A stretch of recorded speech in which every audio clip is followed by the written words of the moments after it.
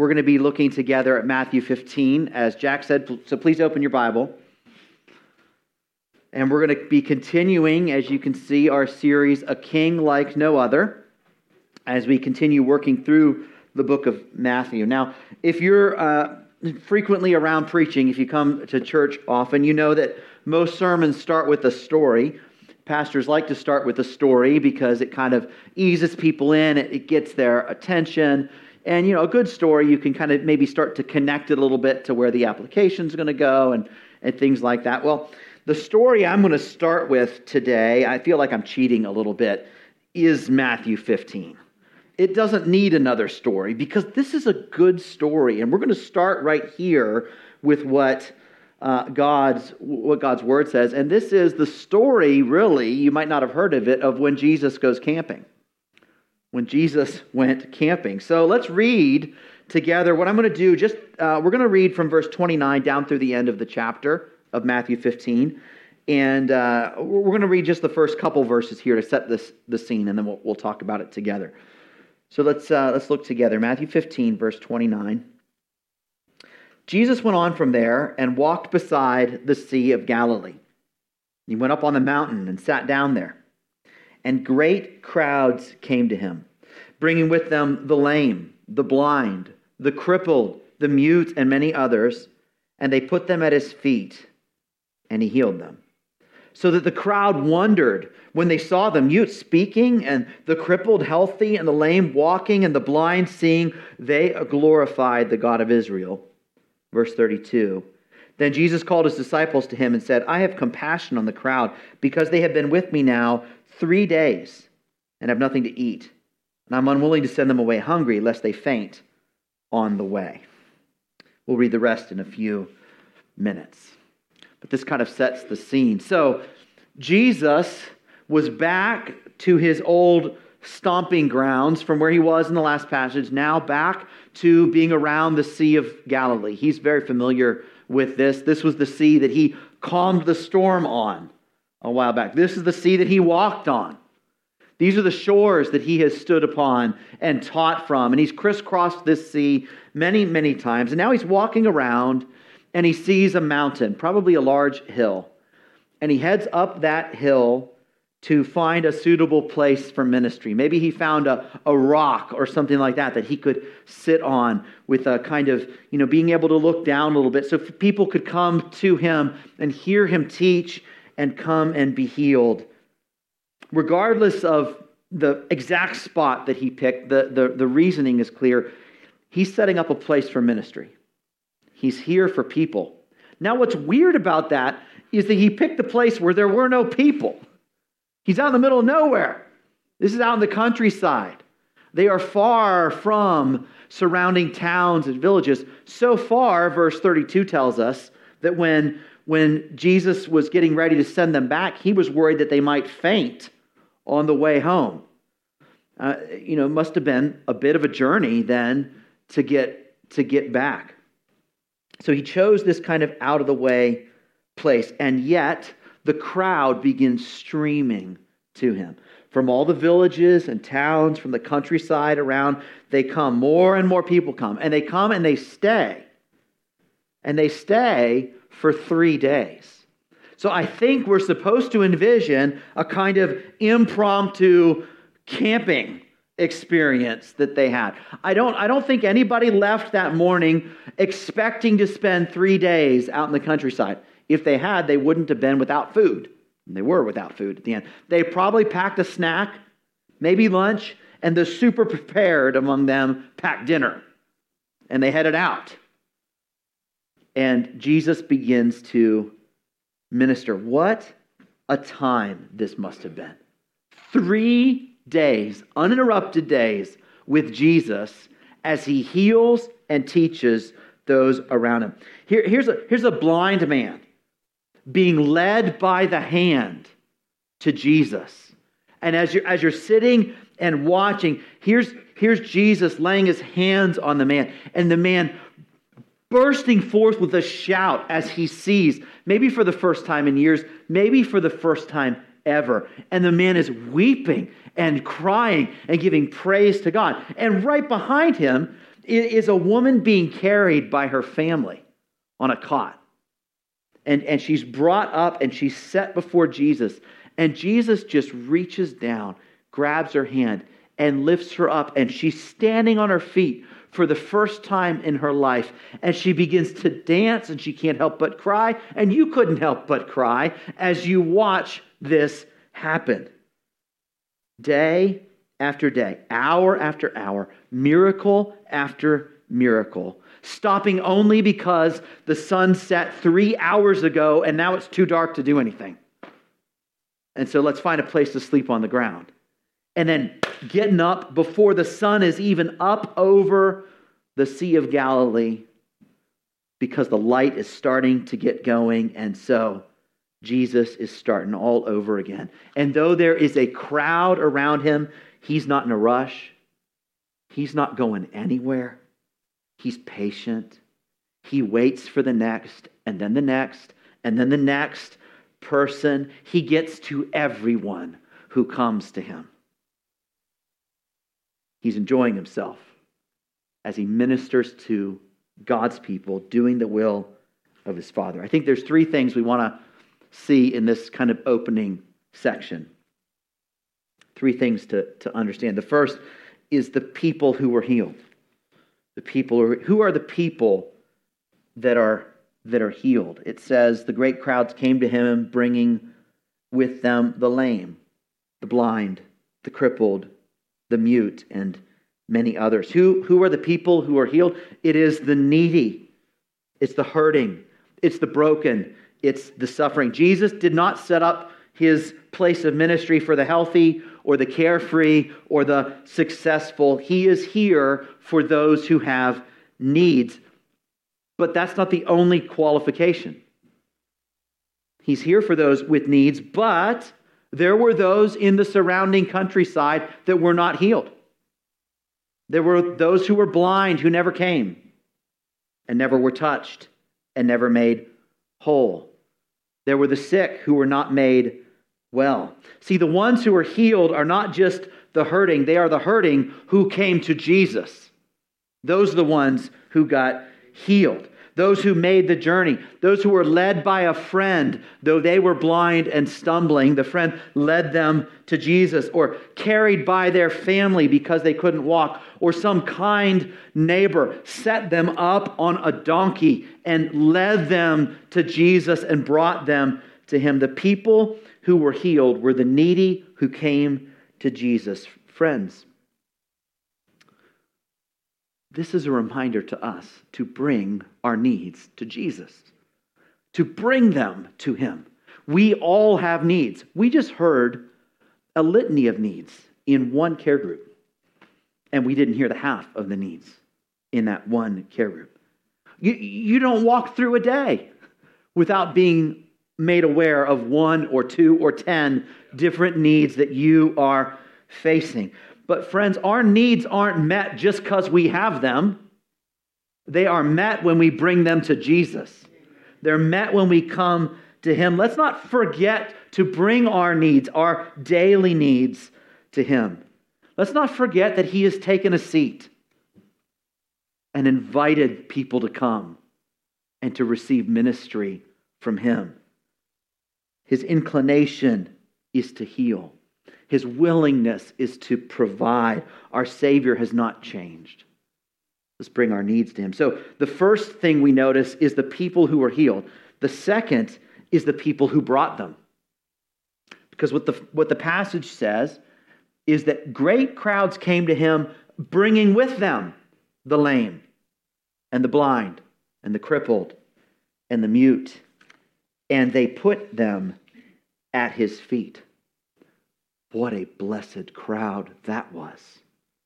That company of evangelists that heard where Jesus was and wanted to go see him, but didn't just run off to go see Jesus, but grabbed someone else who needed Jesus too and brought them with him.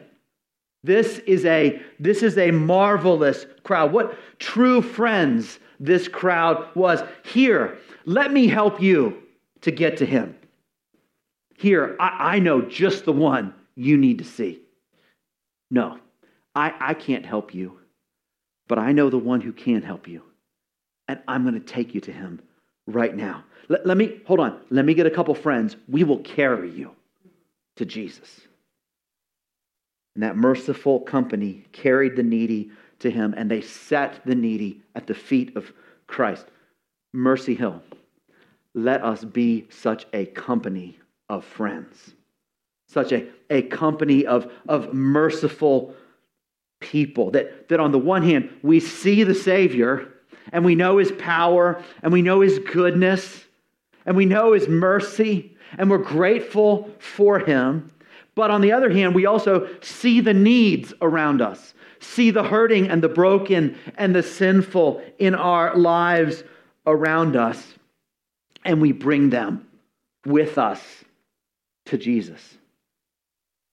Let us be those who carry people to Christ. Here, let me help you. I know just the one you need to see. I can't help you, but I know the one who can. Let me get a few friends and we will carry you to him. Now, if you've talked to someone about Christ, you've probably encountered one or more that will refuse to come to him. You'll share the gospel, you'll speak of Jesus, and they will refuse to be carried. They will refuse to believe.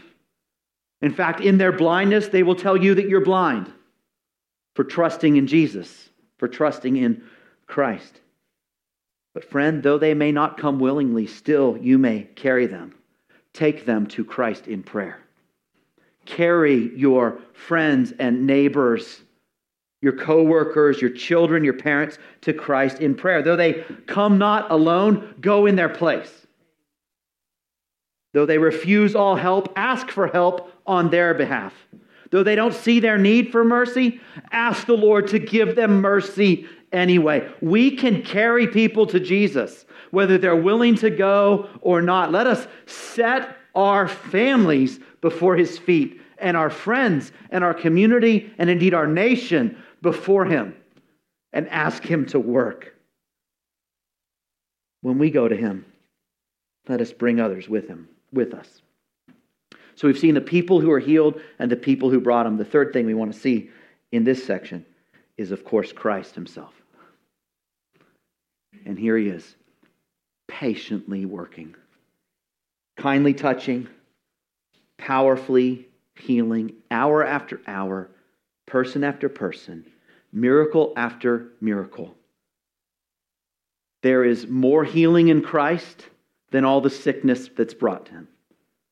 There's more mercy in Christ than all the sin that stood before him. There's more forgiveness in Christ than all the error that happened that came to him. There's more power in Christ than all the weakness that surrounds him. Friend, come to Christ again and again with your need. He is well and able to care for everyone. Come to his feet. Sit at his feet. All will be well. Come to his feet. Sit at his feet. All will be well. He will give you what you need. Now, I don't mean to say he will always give you what you want. No. I don't mean to say that he heals every physical sickness or solves every financial problem. No. He stoops to help, but he stoops as God to help. And he won't give you everything you think you need, but he will give you everything he knows you need. Every time you come to him. Every time. It's what he does. So friends, let us return to him again and again. I wrote this, I considered this about a week ago in preparation for preaching. And this has been preaching back to me all week. Go to him again and again and again. I need this multiple times every day to go back and go back and go back. And he's not out, and he's not out, he's not out. There is enough for all who come. All right, let's consider the rest of the passage now together, which is the feeding miracle, the miracle of feeding the 4,000. I'll start again in verse 32, and we'll read down to the end. Then Jesus called his disciples to him and said, I have compassion on the crowd, because they have been with me now 3 days and have had nothing to eat. And I'm unwilling to send them away hungry, lest they faint on the way. The disciples said to him, where are we to get enough bread in such a desolate place to feed so great a crowd? Jesus said to them, how many loaves do you have? They said 7, and a few small fish. And directing the crowd to sit down on the ground, he took the 7 loaves and the fish, and having given thanks, he broke them and gave them to the disciples, and the disciples gave them to the crowds. And they all ate and were satisfied. And they took up 7 baskets full of the broken pieces left over. Those who ate were 4,000 men, besides women and children. And after sending away the crowds, he got into the boat and went to the region of Magadan. See here the compassion of Christ. He looks out upon the crowd and says, I have compassion on them. They've been with me 3 days. They have nothing to eat. He knows the snack they packed on day 1 was digested a while ago. They've been fasting now for at least a few days. And so he's concerned about sending them home. And so he tells the disciples of his concern. He brings in that inner circle. He says, do you see the need? Do you see the need on this crowd? Friends, we want to listen to Christ when he shares his concerns with us. Prayer is very often we're bringing our concerns to God. But part of walking with God is making God's concerns ours. Taking his concern. When he points out one who is hurting or lonely or lost in our life. When he reminds us of the wayward child, of the parent that doesn't know the Lord, of the hardened, cynical relative or co-worker. Let's make his concerns our own. Is that what the disciples did in verse 33? Not exactly. The disciples said to him, where are we to get enough bread in such a desolate place to feed so great a crowd? What? Are you asking us to feed them? How is this going to happen? Oh, I don't know. I wish they had read about 50 verses earlier to the experience they had just had when Jesus fed the 5,000. I wonder where they could get bread for this. You would think that a miracle like feeding 5,000 people from essentially nothing would have been memorable. Well, it probably was memorable, but I think they missed the point. You know, when they had been there the first time, I think they remembered Jesus met our need. I think they missed the bigger point. Whenever I'm with Jesus, he meets my needs. That's what they should have taken from that. He met my need once. I bet he'll do that again. I can trust him. If I'm with him, things are going to be okay. Here they are talking to Jesus, and they have forgotten Jesus right in front of them. And they're actually trying to figure this out on their own. What did you bring? I got nothing. How are we going to feed all these people? So Jesus, rather than just answering them, he brings clarity to their concerns. It's as though he says, what? You don't have enough? Really? Well, you should go count and make sure. You know? So off they go to count. Okay, well, we've got 7 loaves and a few small fish. So loaves back then were not like big loaves of white bread. They were much smaller, personal-sized loaves, like a hamburger bun or something like that. So they had 7 of those. And a few small fish, tiny, like sardines or something, you know? Their combined ability to feed the crowd is pathetic. It is laughable. They don't have enough for a snack for more than one or two people, not to mention for a meal for these great crowds. Jesus invited them to minister alongside him, and he revealed their need, their inability. Friend, would you step in to minister to someone? Would you step in to do the work of ministry? Would you join Christ in some way in his mission of rescuing sinners and bringing people to himself? You better prepare yourself. Because to minister with Jesus is to learn how empty you are. It is. You know what would be fun? Feeling strong in ministry. You know what never happens? It's feeling strong in ministry. Not if it's Christ's word and Christ-led. Christ uses his disciples as co-laborers. He's inviting them into this. Yet, when they step forward to help, they discover that they have nothing with which to help. Welcome to ministry. Would you become a missionary? Then you will come to the end of yourself. Would you be called to be a pastor? Then you will be called to see your own emptiness. Would you step into leading a care group? Then you will step into knowing your weakness. Would you follow God in parenting? Then you will follow him in discovering how empty you are and how many mistakes you can make. Would you carry the burdens of a friend? Then you will carry the extra burden of realizing you have nothing to say that will help. Would you lead a sinner to Christ? You will lead yourself to the awareness of how weak your words sound and how little you feel like you can do to get them to him.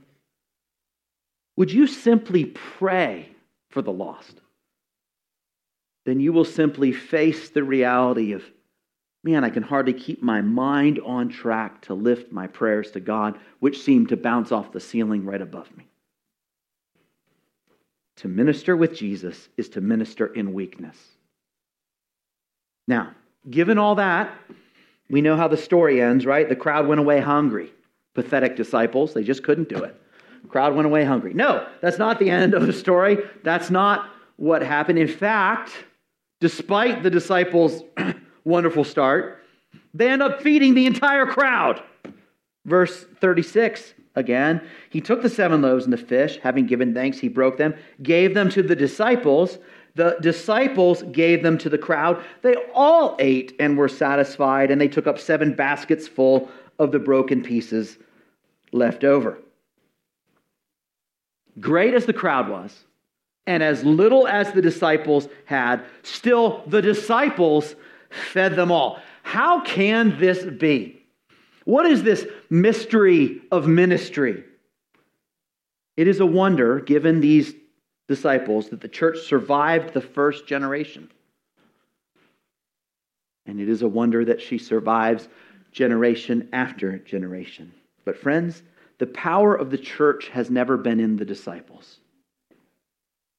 The endurance of the church has never been in her people. The impact of the church has never been in the sheep. Ministry is not about the strength you bring to Jesus. It's about his strength coming to you. That's what ministry is about. Or let's say it another way. He makes the bread.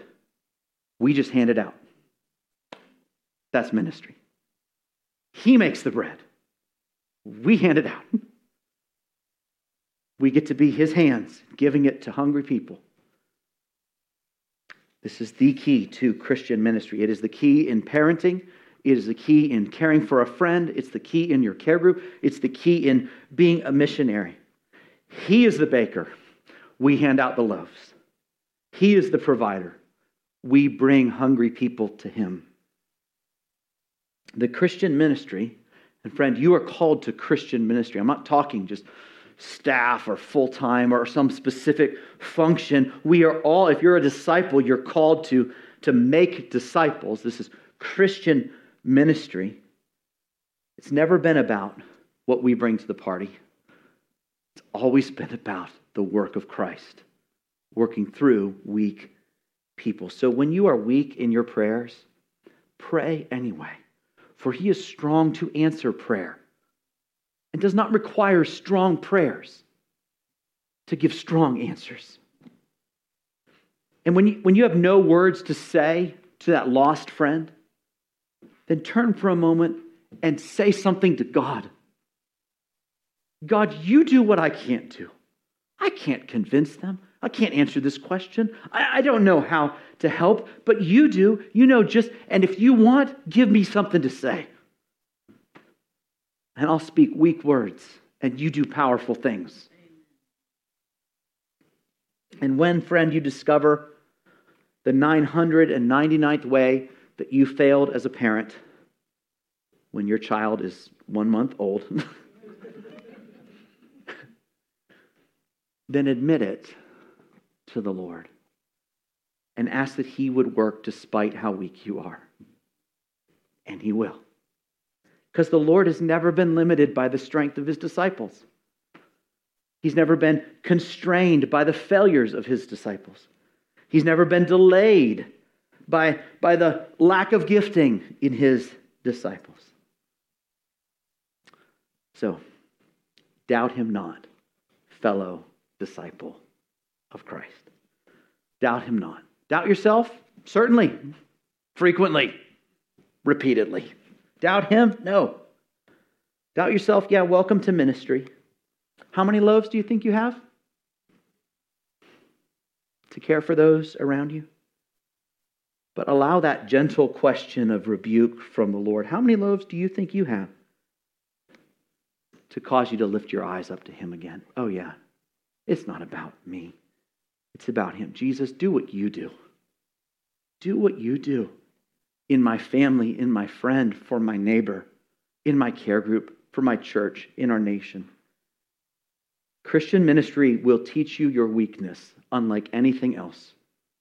You will instantly come to the end of yourself. But it will teach you his strength as well. It will teach you his strength, and it is enough because he is enough. And church, let's pray.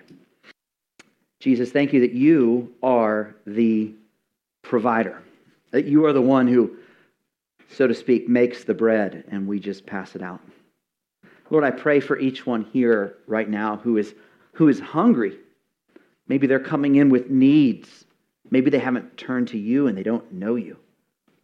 I pray that you would feed each one here, that you would meet each need here today. Lord, we pray for each other as a church family, that you would minister right now by the power of your Holy Spirit in this room. That you would feed us. That you would feed us as we take communion in a few minutes as well, as believers in Christ. You would nourish us within as we commune together with you. Jesus, be glorified and exalted among us as the strong one, as the smart one, that in this room, Lord, we're all aware of how we stumble in many ways, and our gifts are not impressive, but our God is. May you be the one that's exalted, we pray. In Jesus' name, amen.